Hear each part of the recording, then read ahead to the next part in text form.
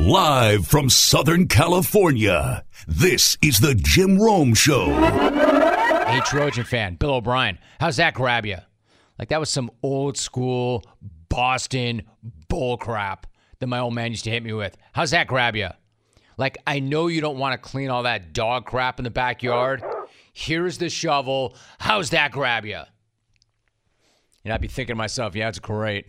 That's great. Maybe you can bump some of that awesome jazz that you love so much for me while I shovel all that dog crap. Hey, by the way, hear me out on this. Bringing Bob in, Bill O'Brien, is not the worst idea ever if you're USC.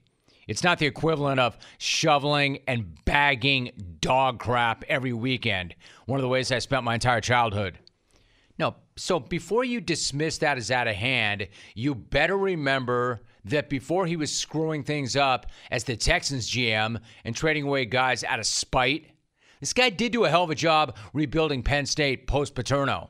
Now, maybe he's not the most exciting or charismatic guy ever. He's not going to remind anybody of Pete Carroll with his speed of sound talking, speed of light abuse of bubble yum. He's not that guy. Because of all the penalties that happened, behind, there must have been 5 first and 20s in this game, at least. And so that's really difficult when you're doing that to yourself. So very difficult loss to take because we really had a lot of that. We did it ourselves to a great extent. Or even worse. I mean, the thing is, you know that at least this guy can't trade away your best player for a bag of footballs in college. Or even worse, get less than a bag of footballs and do it because the franchise player didn't like, respect, or buy into what you were selling. So, no, maybe Bob might not be built to be a head coach in the NFL, but we have seen this guy's act in the college game. So, no, Trojan fan, bringing Bill O'Brien in is not the worst idea ever. He could just be another one of Nick Saban's famous reclamation projects. Unless USC looks to the NFL for somebody else. Another distinct possibility, according to Adam Schefter. Shefty tweeted this, quote, league sources believe Chiefs OC Eric Bieniemy will emerge as a head coaching candidate for USC. Bieniemy is from Southern California and has told confidants in the past that USC is one of the only college jobs that might interest him. End of quote. You already know this. This is an enormous Eric Bieniemy house. I don't think that I've spoken to Eric Bieniemy literally since he played in the NFL. It's been that long. But this is still an enormous Eric Bieniemy house. And it's insane to me that this guy does not have a head coaching job yet. Of course he should be considered for the USC job. He should be considered or a candidate for every single job. But why don't we be real for a minute? The first person everybody thought of when the USC job opened up was Urban Frank Meyer III. Because you know if this guy was still working in TV, he would be on the first thing smoking to Los Angeles. He would have a doctor's note saying that he was fine to coach. He'd have a handwritten contract with his kids that said they were good with it, and he would be shouting, "Fight on," in a matter of moments. One problem. He just started in Jacksonville. And even though that start has been a mess and full of awkward moments and one horrible loss, and people talking about his temper and using words like, quote, bizarre and unhinged to describe his behavior, he still has only coached one game there. It was a really bad game, but only one game. So there's no way this guy would bail on the Jags after only one game, right? Or even one season, right? Well, the Twitter account @FakeUrban has issued a statement. And that statement is, and I quote, "I am not interested in coaching the USC Trojans," end quote. Normally, I would never reference a parody Twitter account, except that Shelly Meyer, Urban's wife, apparently responded to that tweet with the face with rolling eyes emoji.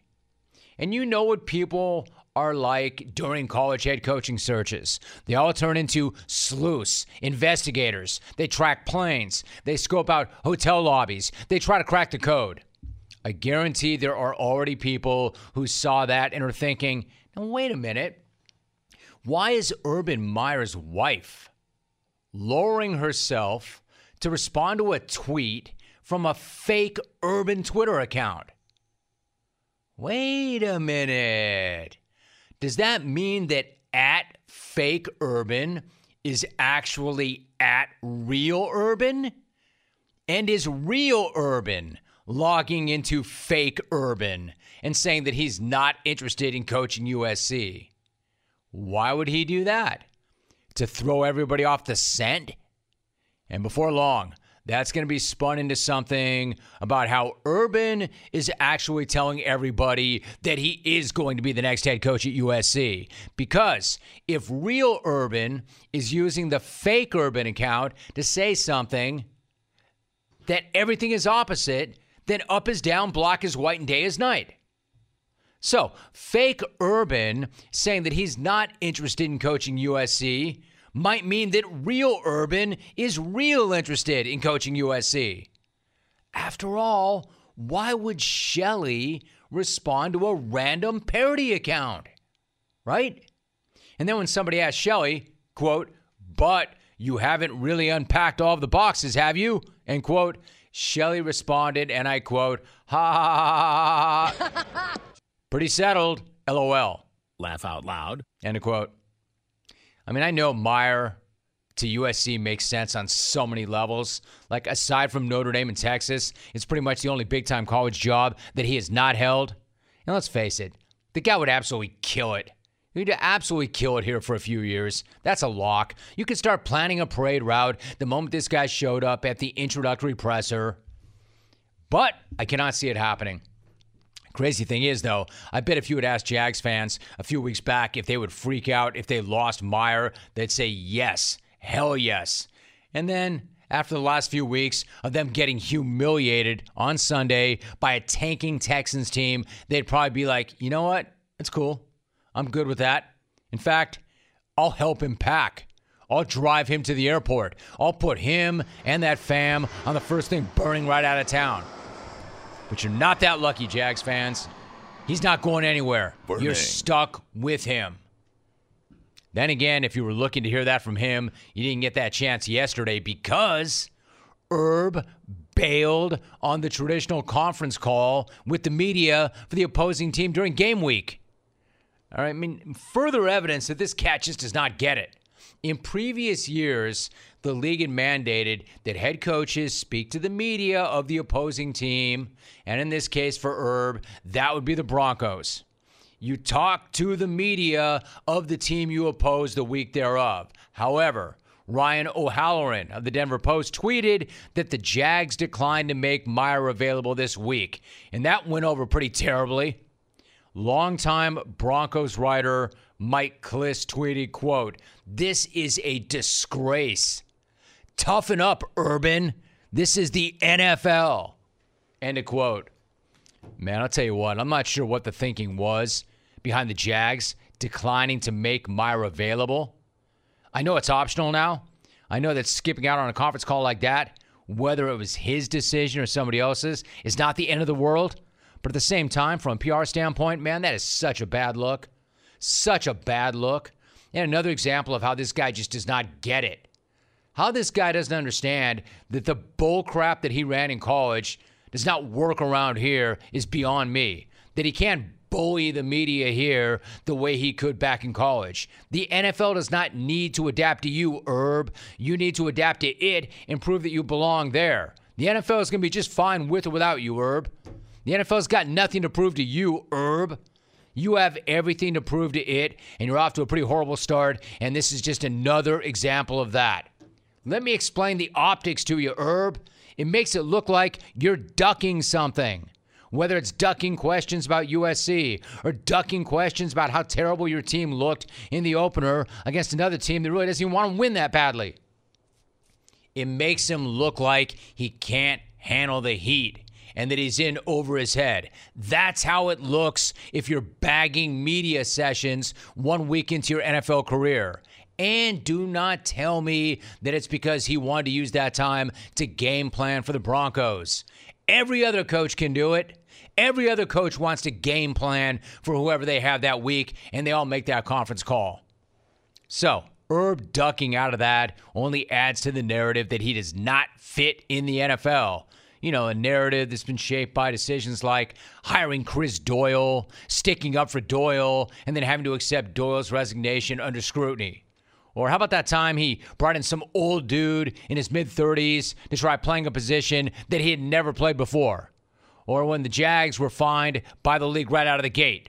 Or Herb reportedly freaking out and belittling his coaches, and more. And given how this has all gone over the past few months, weeks, and days, it would make complete sense for this guy to bail on his job, to go from skipping out on a press conference to skipping out on the whole damn thing. I mean, why do the real hard job when you can come right here to L.A. and dominate at something you know really well? Man, that'd be awesome. But when something sounds too good to be true, it generally is, and that's not going to happen. It'd be incredible if it did. Be the most amazing thing ever if it did, but it's not happening. But the fact that we're even having this conversation is pretty damn good nonetheless. So then again is the fact that Meyer got suspended 3 games by Ohio State for his handling of domestic violence allegations against one of his coaches, and then came back to teach a class on leadership and character. So what I'm saying is there really is no rhyme or reason when it comes to Herb. All of which is to say that he is not going to be the next head coach at USC. Hey, remember when Roger Lodge came on my TV show back in the day and he made this prediction about Urban Meyer? Urban Meyer is not the next coach at Notre Dame. I'm shaving my head on this program. If Urban Meyer is the next head coach at USC, I will shave Roger Lodge's head on this program. Nope, you're stuck with him, Jacksonville.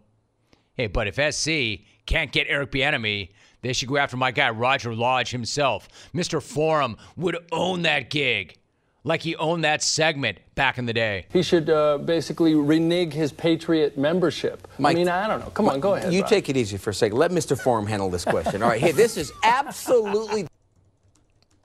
Let Mr. Forum handle this. Mr. Forum wouldn't have let Stanford ragdoll the Trojans like that. Mr. Forum would have body bagged them like he does bad tippers. Completely inappropriate. Guys, I was a waiter for 15 years. You see me running around on TV calling out the bad tippers in this town. I would never want to call out. I would never want to call out and embarrass guys like Don Cornelius from Soul Train. I'm not that kind of guy, okay? Don't say anything. But let me tell you something. Cornelius. It was not the right venue to call out Pistol Pete for his tipping etiquette. Completely inappropriate. And by the way, George Thorogood, terrible tipper as well. Man, whatever you say. Got that, George Thorogood? Got that, all you bad tippers? Especially you, Thorogood. Because Mr. Forum, that dude is bad to the bone.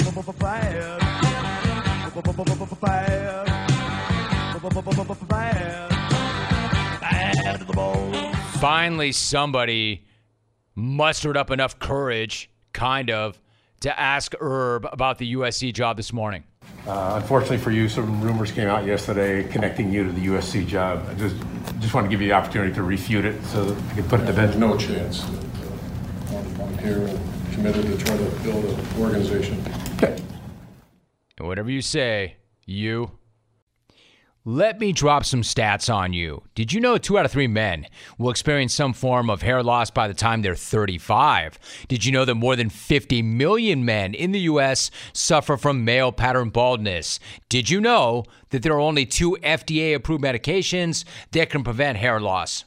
And did you know that Keeps offers both? Now you do. Keeps offers a simple, stress-free way to keep your hair. Convenient virtual doctor consultations and medications delivered right to your front door every 3 months, and you do not even need to leave your home. Plus, low-cost treatment starting at only $10 per month, and Keeps offers generic versions. And discreet packaging and proven results. What more could you ask for? Well, how about this? Keeps has more 5-star reviews than any of the competition. Prevention is key. Treatments can take 4 to 6 months to see results, so you want to move right now. If you're ready to take action and prevent hair loss, just go to keeps.com/Rome and get your first month of treatment for free. That's keeps.com/Rome and get that first month free. keeps.com/Rome. Quarterback Braxton Burmeister is my guest. Braxton, good to have you on. How are you? I'm doing well. How about yourself? Good. I'm great. All right, so you're 2-0. You're number 15, as I mentioned. In both polls, you've already got a huge win over then number 10, North Carolina. So kind of dial me in. How would you describe the mood and the vibe around the team and campus as you get ready for West Virginia? We're excited. Obviously, we have a lot of confidence going in this game, but we know it's going to be a tough atmosphere, and we know it's going to be a big challenge, so we're ready to roll. All right, so you got to look ahead. I understand this, but if you had a moment, can you take me back to the win over North Carolina? What was the atmosphere like in the stadium at the start of that game? And then when you scored to go up 7-0 and you hit James Mitchell to make it 14-0, what was it like then?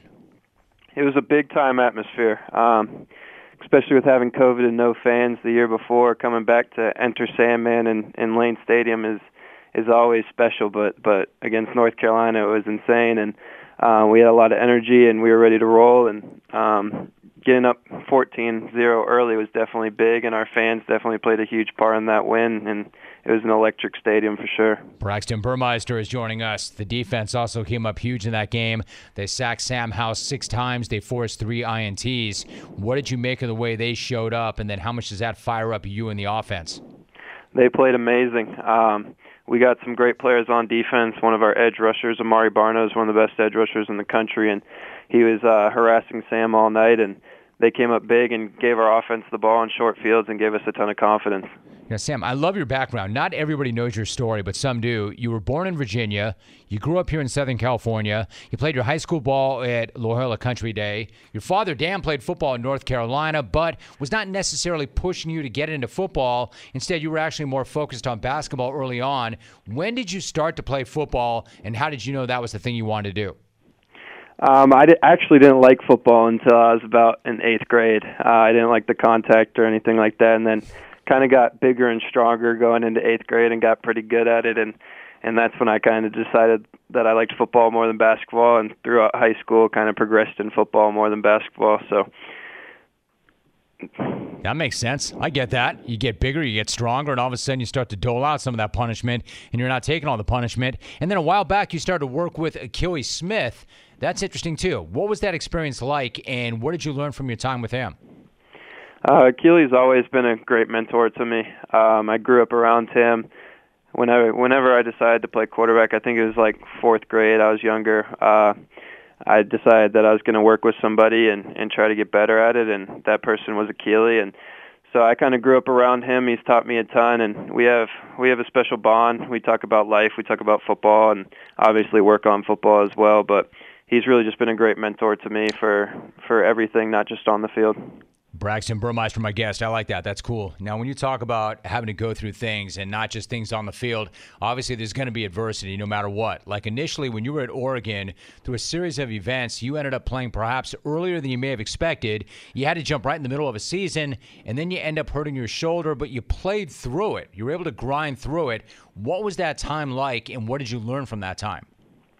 That was tough, definitely being a true freshman and dealing with a shoulder injury early. The game's already moving really fast for a freshman quarterback, and then when you're worried about your shoulder, it's not the best feeling in the world. So I definitely learned to just think about the next play and move forward every game and just go out there and be prepared. Preparation during the week is a huge thing for a quarterback, and as well, if you can get yourself prepared really well, then you're going to have a good chance. So that's what I learned during that time, and obviously overcoming injuries and things like that as well. All right, so I'm curious, like looking back, when did you start to think about transferring from Oregon? And then at that point, how much was Virginia Tech actually on your radar?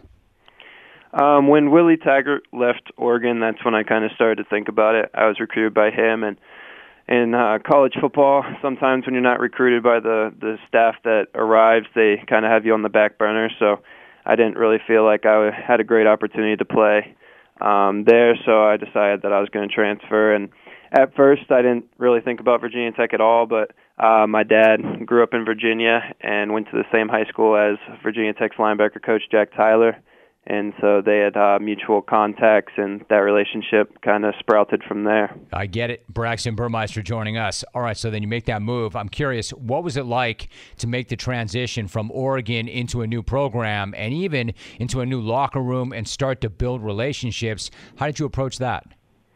I think it was actually easier the second time because going to Oregon, I enrolled at Oregon early as a 18-year-old, and you kind of have to learn to build those relationships there. And when I came out to Virginia Tech, I had already kind of did it. I had already kind of done it once, and so it was kind of easier the second time. And I just kind of got close with the guys. I had to sit out that year, so it gave me a chance to sit back and kind of learn the playbook and run the scout team and earn a lot of people's respect. All right, now when you talk about learning the playbook, this is interesting too. Last year was such a weird year in the sense that because of the pandemic, I mean, it just did so many weird things to everybody. Also, you suffered some broken toes last year, but you said that at that time, and in fact, just mention it again, you mastered the playbook during that period. How were you able to take that negative and turn it into a positive? What was your mindset there? It kind of goes back to the Oregon injury. It's you gotta just prepare, and as a quarterback, preparation's huge. And so I kind of took that time and stepped back from the whole I have to play right now to let's just learn what we're doing each week. And I knew I wasn't going to have to play for a few weeks, so I kind of just took that opportunity to get in the film room and watch the other quarterbacks take reps and really learn and listen to our OC talk about our plays. And I wasn't really forced to have to do it, so I could make mistakes and learn from them instead of in front of 60,000 people. It'd be at practice, so that helped a lot. We're talking to Braxton Burmeister for a few more moments. I thought you made another great point. I like this point a lot, in fact. You said that when the coaches call a play, quote, I'm flowing instead of thinking all the time. I mean, that sounds like something like a 10-year NFL guy would say. Getting into a flow state is the best, and it's not an easy thing to do, and probably preparation has something to do with it. But how would you describe how it feels when you're flowing instead of merely thinking? When you're flowing, it normally happens with something that you've repped a lot, so it's like second nature to you. And thinking, obviously, when you put new plays in and you have a motion or you have to check a safety and you're not really sure how the route's going to look or how the receiver's going to break for the first time, you're kind of thinking the entire time. You're worried about your drop. You're worried about all these different things. But when you get reps at certain plays and you know exactly what's going to go on, you can just kind of flow and play because you've already seen it and done it before. It's kind of like taking a test. Is that a good analogy? Like if you've done the work and you've prepared, you're like, man, let's do this. I'm good. I got this. As opposed to, you stayed up all night, you cram for it. You know you're not ready, and you know it's going to suck. Is that what it feels like? Yes, sir. No doubt.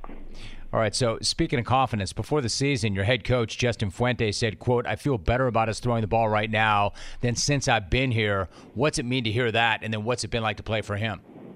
Hearing that is awesome. We worked on it all spring ball, all off season. We have great receivers, and so hearing that is definitely awesome coming from him. And he's a great dude. He's a great leader, and he pushes us to be great. And he knows our team has talent to go 1-0 each week, and so he pushes us to do that. And it's awesome playing for him. All right, so let me finally ask you, these are pretty heady times, right? You're 2-0, you've got a huge win already, you're number 15 in both polls. It seems to me like you're taking this all really in stride. Is this something you've consciously worked on, or is it just basically because of what you've been through and who you are? I think it's both for sure, and I think our team as well has kind of taken this approach, and we know we go out there and we lose a game and all of that goes away. So we got to prepare each week and go 1-0 each week. And once we close each week, you got to move forward to the next one and just keep preparing. And we know if as soon as we lose, the same people that were praising us are going to be the ones that are doubting us. So you just got to take it all in stride and keep moving forward. You get it. He is the quarterback at Virginia Tech, 131.9 rating on the season. Once again, they're 2-0. They are number 15 in both polls, and another big one coming up Saturday at West Virginia. Braxton, great to have you on. Thanks so much. Good job. Awesome. Thank you for having me. If you have ever been behind the wheel of a high-performance sports car, you know exactly how much better a car can be. Like, once you do that, you never want to settle for a regular car ever again. You can't go back, right? I feel the exact same way about my X chair. From the moment I first sat down in that X chair, I understood why so many consider it to be the finest office chair in the world. Can your current office chair give you a massage while you're working? My X chair can. Can your current office chair heat up or cool down? My X chair can. It's all in the L-Max massage and temperature regulation, exclusively designed and made for X chair. And once you feel the customized support of X chair's patented dynamic variable lumbar, or DVL, your back will never be happy in any other chair ever again. So take my advice. Try X-Chair for yourself, risk-free for 30 days. Once you realize how much better your chair should be, you will never, ever go back. I guarantee that. So go to xchairrome.com right now. That's the letter X, chair, ROME.com for $100 off your order. X-Chair has a 30-day guarantee of complete comfort. That's xchairrome.com. Let me start with social. I've got phone lines open. I also want your beefs on the phones. 1-800-636-8686. First beef. Hi, Romy. My beef is when I have free time in the evening and I turn on my preset recording of the best sports talk show in America. Make that the whole world. I see a swim meet, or worse, a football game? What's next? Regional cornhole? Or axe chucking championships? War of the Jungle, Mike in Lancaster, PA. I mean, Mike, it could be any of those things. Listen, man, as much as I would like to, I don't program the network. And believe it or not, I do have bosses. They wear suits. It's all good product. I mean, I would prefer that it not preempt my show. But I can't be selfish like that. Man, I'm a member of a team. And we have relationships. But I appreciate you. Thanks for saying that. And no matter what, whenever I am on, I'm going to give you everything I got. Wells is in, quote, my beef is that I just opened some old Trapper and everybody on the boat is expecting me to share it with them. Hey, Wells, no, they're not. No, they're not. They all know how you went from being Wells in the 360 to Wells in the 720 by not sharing. No one's expecting you to share, Wells. They know your deal. Beef not accepted. And by the way, bro, you're not on a boat. You're not on a boat. You're on a boat. You're not on a boat because if you were, that boat would be taking lots of water right now. Chris Infondi tweets, Jim, my beef is with the coworker that comes back from a lengthy vacation and asks, how was it here when I was gone? Really, dude? How the hell do you think it was?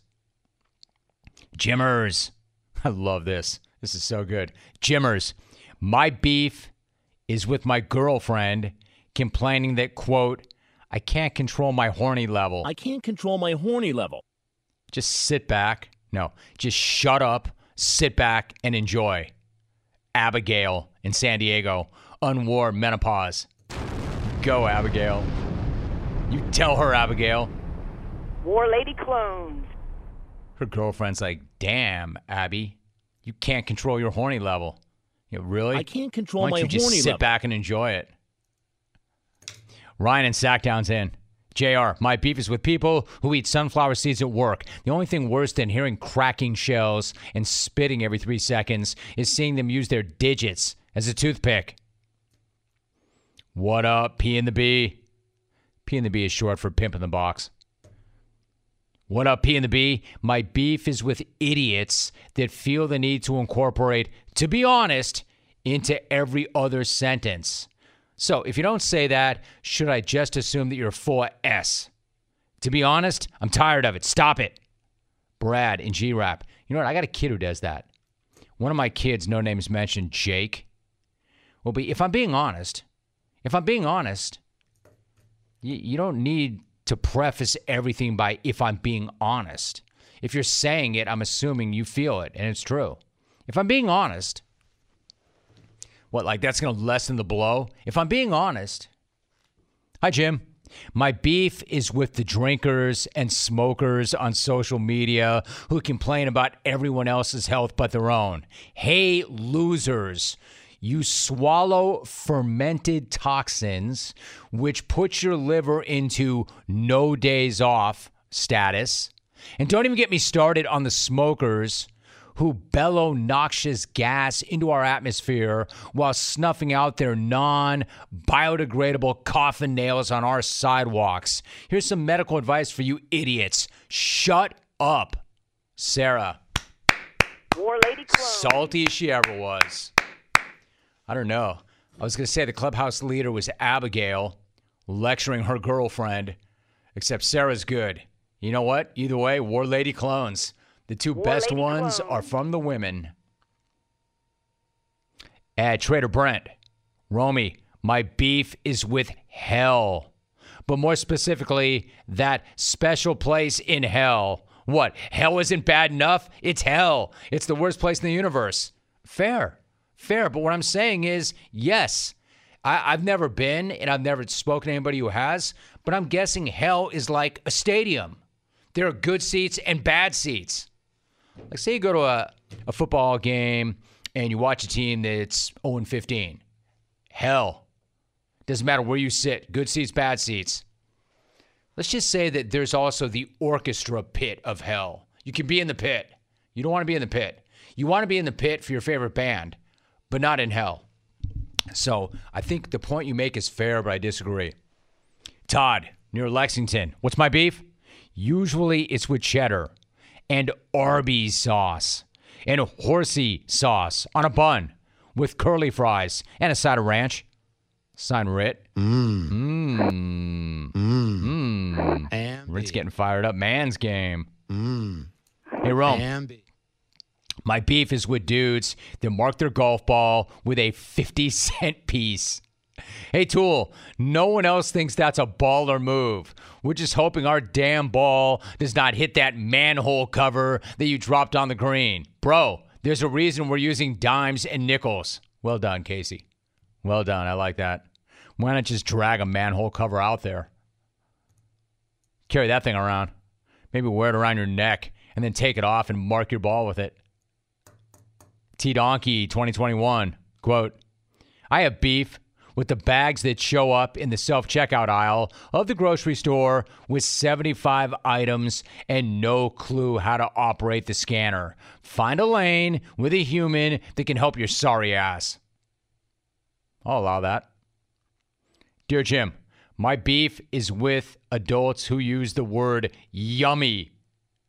If you're over the age of 8, you should never use that word. You sound like an idiot. You're welcome. Lee in Hartford. Did Belly not want any of that? Unless you're talking, I know, about Belly Clarkson. I don't know, man. There's some things that are yummy. Nothing. Wow. Alvy, man, you are so quick. I don't know. I'm trying to think of something that's yummy. What comes to mind? I'll tell you what. The Perfect bar that I had this morning, man, that was yummy as hell. You know why? I ate it 90 minutes later than I normally do, and I had less for dinner last night than I normally have. So that thing was extremely yummy. Jim, my beef is with morning shows on rock stations. You know what's yummy? Old Trapper is yummy as hell, man. Right there. My beef is with morning shows on rock stations, mainly the hosts and their myopic, narcissistic content, laughing at their own jokes and not playing any music. If I want to talk, I would listen to sports talk radio, which is what I do now. Very respectfully, signed Eric on Maui. Maui rules, dude. Big fan of Maui. I feel you. Van Smack, I have a beef with sea turtles. Well, maybe only a select few sea turtles, as all the ones I see are almost as old as Rit. But apparently a few of the younger ones like to eat plastic straws. And because of this, I have to use a paper straw for my Venti Java chip Frappuccino. Ever try to drink something like this through a paper straw? You get about 3 pulls and the damn straw is worthless. I need a 20-pack of paper straws to get through my drink now. Come on, turtles. Smarten up. Thanks, Mark in Parts Unknown. Dude, that is the most random beef ever. That is strong. Good job and a very good effort, and sorry about your paper straw, bro. And Leroy Fleming 11. Hey, Jim, my beef is with Mike Evans not knowing about leather helmets. I mean, to be fair, he may have known. He just didn't think it was funny. First of all, it's Lee Evans, not Mike Evans. But thanks for having my back. I did that whole thing yesterday, but that famous exchange between Lee Evans and I, where I cracked a joke and he didn't think it was funny and didn't even bother to respond. And I said, listen, there's this unspoken agreement between a host and a guest. If one of us cracks a joke, no matter how bad the joke is, we just play along so the other one doesn't get hung out and look bad. Except dude hung me out and I look bad. And then I was gun shy and I didn't make another joke for like 3 months. All right, let's go to the phones. This is a beef segment. Good job. Good job on social media. Extremely well done. Hey, let me ask you something. Does this sound like you? You've got one device that lets you catch the game live, another that lets you stream your favorite shows, you're watching sports highlights on your phone, and you've got your neighbor's best friend's login for all the good stuff. Well, I want to tell you about a simple way to get all that entertainment that you love without the hassle and a great way to finally get your TV together. It is called DirecTV Stream, and it brings your live TV and on-demand favorites together like never before so you can watch all your favorite sports, movies, and shows all in one place. What that means is no more juggling remotes, no need to buy another device ever again. And the best part, there is no annual contract. It's brilliant. So get rid of the clutter and the confusion and get your TV together with DirecTV Stream. You can learn more at directtv.com. That's directtv.com. Compatible device required. Content varies by package. Let's see what we have. 1-800-636-8686. Let's go to San Antonio. Ed in San Antonio. Ed, what is your beef? JR. Yeah, my beef is the bag who comes out of the store with a pack of cigarettes and he beats him incessantly on the palm of his hand, like he owes him money or something. It's like, dude, man, stop beating those cigarettes like a redheaded stepchild in a Walmart. Just get your lung darts, get your lotto tickets, and get the hell out of the way. My man, nice job, Ed. The reason they do that is they pack the cigarettes. Like I've told you this before, I smoke cigarettes. I was a cigarette smoker for 1 year in college, so it's been decades. But I would do that. I would do it, I guess, to look cool or because that they actually, when you do that, it bangs the tobacco into it. Who knows why you would do it? If you're stupid enough to smoke in the first place, you're stupid enough to do something like that and think it helps. Let's see. Let's go to Central PA. Joe. Good to have you, Joe. What's your beef? Jim, my beef's with my team, the Cleveland Browns, America's team. Hey, memo to our punter, Jamie Gillan, a.k.a. the Scottish Hammer. You're allowed to kick the ball, bro. Don't run around with it and give up points to the best team in the league. Don't run around there like a damn little girl looking for a place to hide. Kick the ball. Get rid of it. Do something. Throw it. That's my beef, man. I feel you, Joe. I feel you. That hurt. That really hurt. Not only should he kick the damn ball, he should catch the damn ball first. Then that would enable him to kick the damn ball. What you do not want to do is not catch the ball and then run around inside your own 10-yard line against the best quarterback in the NFL and arguably the best team in the NFL. Yeah, that didn't help, for sure. 1-800-636-8686. Let's go to Norman. Robert in Norman, what is your beef? Hey, Jim, my beef was with myself for making the year review for 2020, calling your show with the worst idea ever with the Astros cheating scandal. Roll tape, Alvy.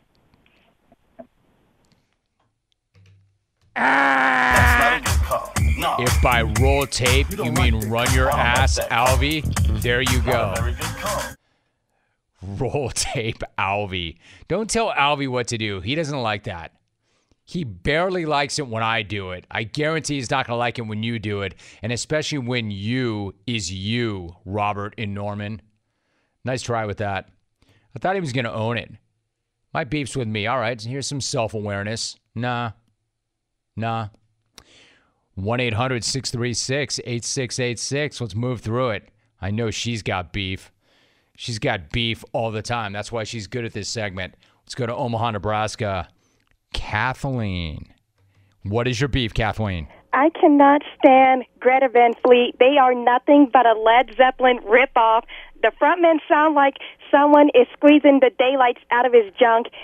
He will never be as vocally talented as Johannes Eckerstrom.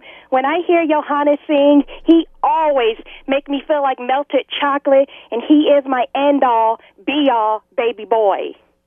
Rock her, Kathleen. Rock him. War Lady Clone.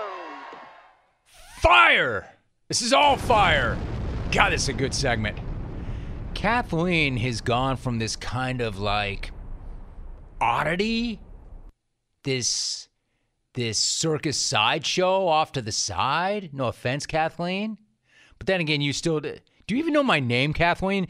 I love that she never, ever addresses me directly. That was so good. That was an amazing beef.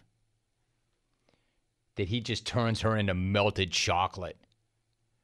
That's a beef. Good job, Kathleen. She makes it better. Let's keep going. I'm just going to string this thing out as far as I possibly can. 1-800-636-8686. You need to update that call there, Chalk. I've already taken that one. Line 5, we've already done that one. Let's see here. I'm looking for the best caller. Let's go to L.A. Matt, what's your beef, brah? Hey, man, my beef is with that fraudulent little brother franchise and city known as San Diego. I thought this was the year that they were going to pose a threat to the Dodgers. Now it's just SoCal, NoCal. What happened, Padres? You guys were telling us all year long how this was your year. War Trapper, R.I.P. Trapper. Outro, roll tape, Alvy. Good job, Matt. Roll tape, Alvy. Well done, Matt. He's like, yo, Padres, what's up? What's up? This was the year. Hey, I'm as guilty as anybody. I thought this was their year. I thought that this was their year. Slam Diego! 1-800-636-8686. Hey, listen, yo, geniuses on the other side. I don't need the recommendation, even though you're screening them. I can just take them, but it would help. But if not, that's all right. The old man... I don't want any age discrimination situations, but dude, because you're old, you're not keeping up. So I'm going to take matters into my own hands. All right, so let's go to San Francisco. Phil is in Northern California. It's good to have you, Phil. What's your beef? Yo, my beef is with hair of the dog. Every time. It's great for a hangover, but I just end up drunk all day the next day. That's it. I'm out. My man. All right. See, that's different. Is there an actual science behind that? Hair of the dog? That's one play that I've never really gone with. Because if I've got it bad enough the day after the fact that I need the hair of the dog, generally I don't want it. To which somebody would say, right, but it works, so you just do it. But I don't. Generally, I'll hit it with some grease instead of more booze. And that doesn't help. All right, that guy just said, man, my beef's with hair of the dog. I'd do that, and I just end up drunk the whole next day, too. All right, are we going to end it there, or is there anybody else to walk it off with? That's that. That was a great segment. That was a fire segment. Look at that, dude. That was like almost 18 minutes of beef. Well done. And as a reminder, clones, you don't need, I'm glad you do, but you don't need to wait for that segment to beef. You can bring any other beef to any other segment any other day of the week. Let me drop some stats on you. Did you know 2 out of 3 men will experience some form of hair loss by the time they're 35? Did you know that more than 50 million men in the U.S. suffer from male pattern baldness? Did you know that there are only 2 FDA-approved medications that can prevent hair loss? And did you know that Keeps offers both? Now you do. Keeps offers a simple, stress-free way to keep your hair. Convenient virtual doctor consultations and medications delivered right to your front door every 3 months, and you do not even need to leave your home. Plus, low-cost treatment starting at only $10 per month, and Keeps offers generic versions and discreet packaging and proven results. What more could you ask for? Well, how about this? Keeps has more 5-star reviews than any of the competition. Prevention is key. Treatments can take 4 to 6 months to see results, so you want to move right now. If you're ready to take action and prevent hair loss, just go to keeps.com/Rome and get your first month of treatment for free. That's keeps.com/Rome and get that first month free. keeps.com/Rome. Quarterback Braxton Burmeister is my guest. Braxton, good to have you on. How are you? I'm doing well. How about yourself? Good. I'm great. All right, so you're 2-0. You're number 15, as I mentioned. In both polls, you've already got a huge win over then number 10, North Carolina. So kind of dial me in. How would you describe the mood and the vibe around the team and campus as you get ready for West Virginia? We're excited. Obviously, we have a lot of confidence going in this game, but we know it's going to be a tough atmosphere, and we know it's going to be a big challenge, so we're ready to roll. All right, so you got to look ahead. I understand this, but if you had a moment, can you take me back to the win over North Carolina? What was the atmosphere like in the stadium at the start of that game? And then when you scored to go up 7-0 and you hit James Mitchell to make it 14-0, what was it like then? It was a big-time atmosphere, especially with having COVID and no fans the year before. Coming back to enter Sandman in Lane Stadium is always special, but against North Carolina it was insane, and we had a lot of energy and we were ready to roll, and getting up 14-0 early was definitely big, and our fans definitely played a huge part in that win, and it was an electric stadium for sure. Braxton Burmeister is joining us. The defense also came up huge in that game. They sacked Sam Howell 6 times. They forced 3 INTs. What did you make of the way they showed up, and then how much does that fire up you in the offense? They played amazing. We got some great players on defense. One of our edge rushers, Amari Barno, is one of the best edge rushers in the country, and he was harassing Sam all night, and they came up big and gave our offense the ball in short fields and gave us a ton of confidence. Now, Sam, I love your background. Not everybody knows your story, but some do. You were born in Virginia. You grew up here in Southern California. You played your high school ball at Loyola Country Day. Your father, Dan, played football in North Carolina, but was not necessarily pushing you to get into football. Instead, you were actually more focused on basketball early on. When did you start to play football, and how did you know that was the thing you wanted to do? I actually didn't like football until I was about in 8th grade. I didn't like the contact or anything like that, and then kind of got bigger and stronger going into 8th grade and got pretty good at it, and that's when I kind of decided that I liked football more than basketball, and throughout high school kind of progressed in football more than basketball. So that makes sense. I get that. You get bigger, you get stronger, and all of a sudden you start to dole out some of that punishment, and you're not taking all the punishment. And then a while back you started to work with Achilles Smith. That's interesting too. What was that experience like, and what did you learn from your time with him? Achilles always been a great mentor to me. I grew up around him. Whenever I decided to play quarterback, I think it was like 4th grade, I was younger, I decided that I was going to work with somebody and try to get better at it, and that person was Achilles. And so I kind of grew up around him. He's taught me a ton, and we have a special bond. We talk about life, we talk about football, and obviously work on football as well, but he's really just been a great mentor to me for everything, not just on the field. Braxton Burmeister, my guest. I like that. That's cool. Now, when you talk about having to go through things and not just things on the field, obviously there's going to be adversity no matter what. Like initially when you were at Oregon, through a series of events, you ended up playing perhaps earlier than you may have expected. You had to jump right in the middle of a season, and then you end up hurting your shoulder, but you played through it. You were able to grind through it. What was that time like, and what did you learn from that time? That was tough, definitely being a true freshman and dealing with a shoulder injury early. The game's already moving really fast for a freshman quarterback, and then when you're worried about your shoulder, it's not the best feeling in the world. So I definitely learned to just think about the next play and move forward every game and just go out there and be prepared. Preparation during the week is a huge thing for a quarterback, and as well, if you can get yourself prepared really well, then you're going to have a good chance. So that's what I learned during that time, and obviously overcoming injuries and things like that as well. All right, so I'm curious, like looking back, when did you start to think about transferring from Oregon? And then at that point, how much was Virginia Tech actually on your radar? When Willie Taggart left Oregon, that's when I kind of started to think about it. I was recruited by him, and in college football, sometimes when you're not recruited by the staff that arrives, they kind of have you on the back burner. So I didn't really feel like I had a great opportunity to play there, so I decided that I was going to transfer. And at first I didn't really think about Virginia Tech at all, but my dad grew up in Virginia and went to the same high school as Virginia Tech's linebacker coach, Jack Tyler.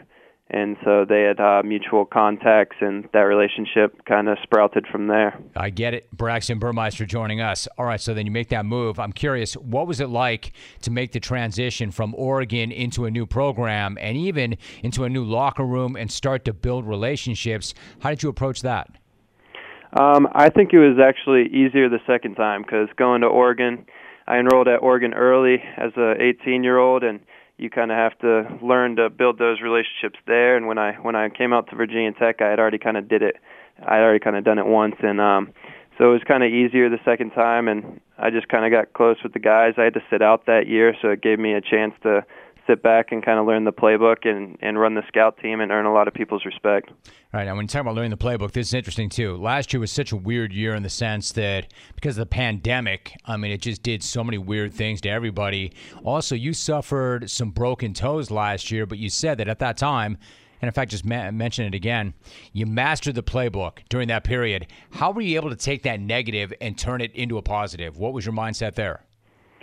It kind of goes back to the Oregon injury. It's you gotta just prepare, and as a quarterback, preparation's huge. And so I kind of took that time and stepped back from the whole I have to play right now to let's just learn what we're doing each week. And I knew I wasn't going to have to play for a few weeks, so I kind of just took that opportunity to get in the film room and watch the other quarterbacks take reps and really learn and listen to our OC talk about our plays. And I wasn't really forced to have to do it, so I could make mistakes and learn from them instead of in front of 60,000 people. It'd be at practice, so that helped a lot. We're talking to Braxton Burmeister for a few more moments. I thought you made another great point. I like this point a lot, in fact. You said that when the coaches call a play, quote, I'm flowing instead of thinking all the time. I mean, that sounds like something like a 10-year NFL guy would say. Getting into a flow state is the best, and it's not an easy thing to do, and probably preparation has something to do with it. But how would you describe how it feels when you're flowing instead of merely thinking? When you're flowing, it normally happens with something that you've repped a lot, so it's like second nature to you. And thinking, obviously, when you put new plays in and you have a motion or you have to check a safety and you're not really sure how the route's going to look or how the receiver's going to break for the first time, you're kind of thinking the entire time. You're worried about your drop. You're worried about all these different things. But when you get reps at certain plays and you know exactly what's going to go on, you can just kind of flow and play because you've already seen it and done it before. It's kind of like taking a test. Is that a good analogy? Like if you've done the work and you've prepared, you're like, man, let's do this. I'm good. I got this. As opposed to, you stayed up all night, you cram for it, you know you're not ready, and you know it's going to suck. Is that what it feels like? Yes, sir. No doubt. All right, so speaking of confidence, before the season, your head coach, Justin Fuente, said, quote, I feel better about us throwing the ball right now than since I've been here. What's it mean to hear that, and then what's it been like to play for him? Hearing that is awesome.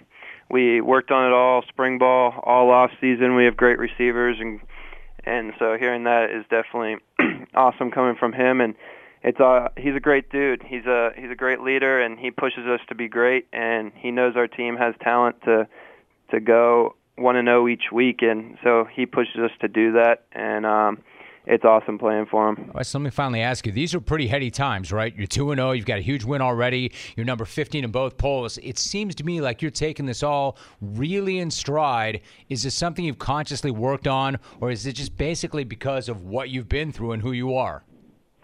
I think it's both for sure, and I think our team as well has kind of taken this approach, and we know we go out there and we lose a game and all of that goes away. So we got to prepare each week and go 1-0 each week. And once we close each week, you got to move forward to the next one and just keep preparing. And we know if as soon as we lose, the same people that were praising us are going to be the ones that are doubting us. So you just got to take it all in stride and keep moving forward. You get it. He is the quarterback at Virginia Tech, 131.9 rating on the season. Once again, they're 2-0. They are number 15 in both polls, and another big one coming up Saturday at West Virginia. Braxton, great to have you on. Thanks so much. Good job. Awesome. Thank you for having me. He is Ken Burns. Ken, it is a pleasure to have you on. How are you, Ken? I'm doing well, Jim. Great to hear your voice again. You too, Ken. Great to talk to you. So let's just jump right into this. You worked on this project with your daughter, Sarah, and her husband. It's a film, Ken, that took 7 years to make. Clearly a labor of love. Why was this something that you wanted to devote so much time and energy to? Well, you know, I have to be honest, as you already know, Jim, that there are lots of documentaries about Muhammad Ali, and a few of them are among the greatest documentaries ever made. Most of those, and not taking anything away from them, they're all great works. None of those really do the kind of complete story that we wanted to tell. They're one particular fighter, a couple of fights, or a series of a couple of years. We wanted to begin with birth and boyhood in segregated Jim Crow, Louisville, Kentucky, and death by Parkinson's 5 years ago, not that long ago. And the whole arc of his career, not just the magnificent career as a boxer, which we detail throughout the series, throughout the 4 episodes and 8 hours, you know, which themselves are phenomenal, kind of like the collected works of William Shakespeare, but also his personal life, his journey in faith that took him so many different places.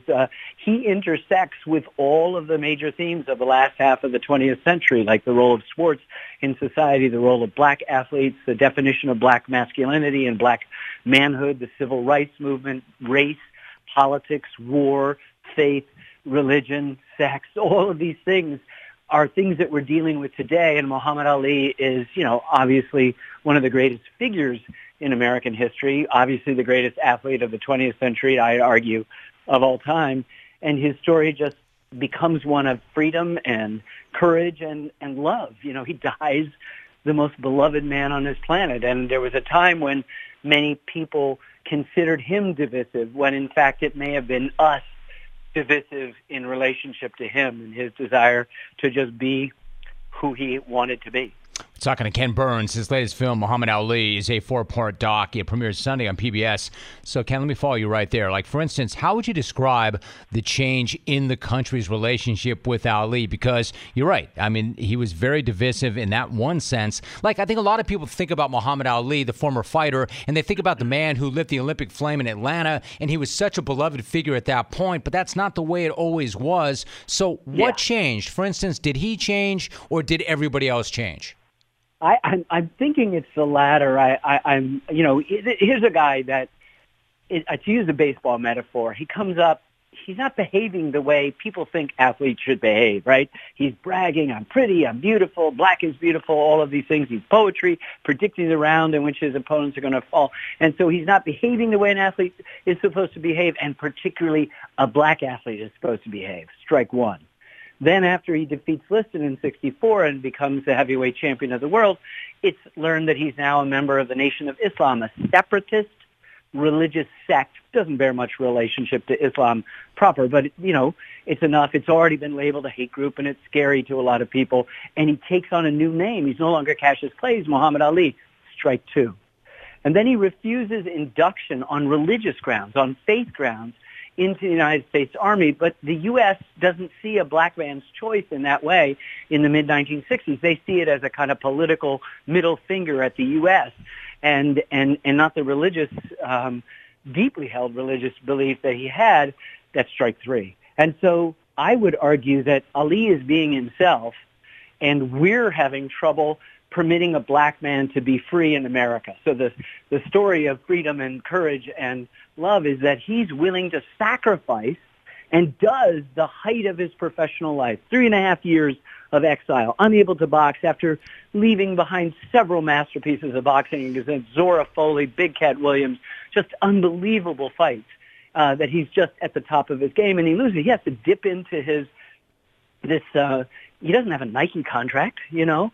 He has to dip into his wife's college savings just to survive, and then he makes his way back. And so by the time he fights Frazier, which is his third fight out from when he was banned, he loses.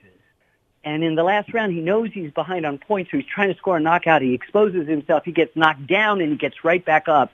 Decision goes to Frazier. He's very soft-spoken after ragging just mercifully and inexcusably, using the language of a white racist, against Frazier. he's soft-spoken and talks about failure. And at that point, as Robert Lipsyte, the sports writer, says in our film, Frazier won the fight, but Ali won America. They were beginning to realize by 1971 that he'd been right about the Vietnam War, and that they begin to realize that he'd also, over the course of his then reclaiming the championship against George Foreman in 1974 in Kinshasa, Zaire, losing it again and winning it again, that he had exhibited an unbelievable second set of courage, and that he had stood on his own principles. So by the time we get to the torch, and of course he's now imprisoned by Parkinson's disease, and this beautiful, voluble human being is no longer able to speak, I think our hearts go out. That's us changing. Muhammad Ali's still the same, and he becomes, this ambassador of peace and love throughout the world. That is, his daughter Rashida in our film, in our last episode, pinches her fingers together and says, boxing was only this much, like a little bit. And that the larger message of love was what he was about. And you can see it in the early pictures of him as a kid. We discovered some early footage, some early boxing stuff that's just, I'm so excited to share it with everybody. It's an amazing conversation you and I are having, and we've got a few more minutes, so I'm trying to pick my spots. And, he obviously was so much more about than just boxing, although he may have been the best to ever do it. He had this great sense of purpose, which you lay out also in the film. I do want to ask you this, though, Ken. You met him once back in the 90s, and the description of it really is remarkable. For those who do not know, where did you meet him, and what was that experience like? Jim, I still to this day kind of scratch my head trying to figure out what actually took place. I went into a diner after the breakfast rush and before the lunch crowd to get a cup of tea. It was the winter time. I was raising money for the PBS films that we do, and I needed a cup of tea. I turn around after I order, and he's just slipped into a booth. I don't even remember whether he's with anybody else. And what then proceeds to happen is across 25, 30 feet, I look at him and our eyes lock and we don't break. It's very unusual for men to look that deeply into each other for that long, but it wasn't awkward. And I just said, "You're Muhammad Ali," not out loud, to myself. And I heard in my head, "Yes, I am." And I said, "I'm not going to bother you." And he said, "You're not bothering me." And I said, "I love you." And he said, "I love you too." And I then got the tea and sort of walked out to go and just was walking past. And we never broke the thing. And I've never had a situation like that before in my life. Never had one afterwards. It was, it was deep, and it was him. It all has to do with this kind of reservoir of love that he had. The great shot where the Beatles show up at the Fifth Street Gym in Miami when he's training for Sonny Liston, the first fight. And there's that fake publicity stunt. He's punching, and they're all going down like dominoes.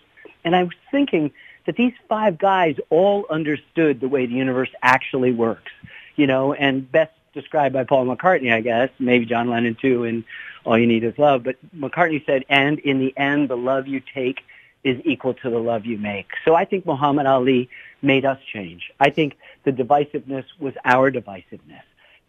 He never sent anybody a decapitated black dog in anticipation of a fight in Atlanta, but people sent it to him. Nobody called him this or refused to call him by his name. Lots of people changed their name. Marilyn Monroe changed, all sort of stuff, Ken Burns joining us. That is quite a story that you tell. So, Ken, let me finally ask you this. There's this notion that history does not repeat itself, but rather it rhymes. Do you see rhyming in Ali's story and in where we are now as a country? Very much so, and that's attributed, supposedly Mark Twain said that, and history doesn't repeat itself. Nothing's ever happened exactly the same, but human nature doesn't change, and so we're confronted with many of the same questions that we've had all along about race, about religion, about faith, about greatness, about Black Lives Matter. All of this stuff is involved in the story of Muhammad Ali, but is very much present today. And so there's a point in the film where he's talking back, and he seems to even know where we're headed. He seems to have heard the name George Floyd or Breonna Taylor, who was from Louisville, Kentucky, like him. All the athletes that we talk about, we've been doing a series with the Undefeated and PBS, and Malcolm Jenkins, a young female boxer, Janet Evans, who handed the torch unexpectedly to Ali. It was a big secret.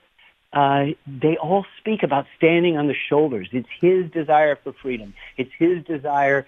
It's his exhibition of courage, and it's his sort of message of love that they want to carry into their community. So I think although he's been gone for a while and the height of his career is really 50 years ago, he's with us and he's influencing us. It's inspirational, and it's a complicated story. This film does not shy away from his flaws. You know, the way he treated Frazier, the racist language he used against another black man, the infidelity, the abandonment of Malcolm X, who was a friend and a mentor.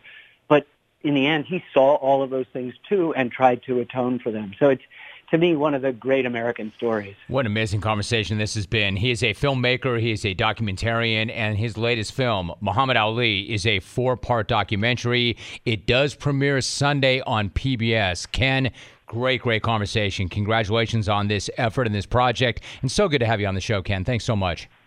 My pleasure, Jim. Thank you. And it's also available for streaming, so you can look at it at your leisure. Good night now!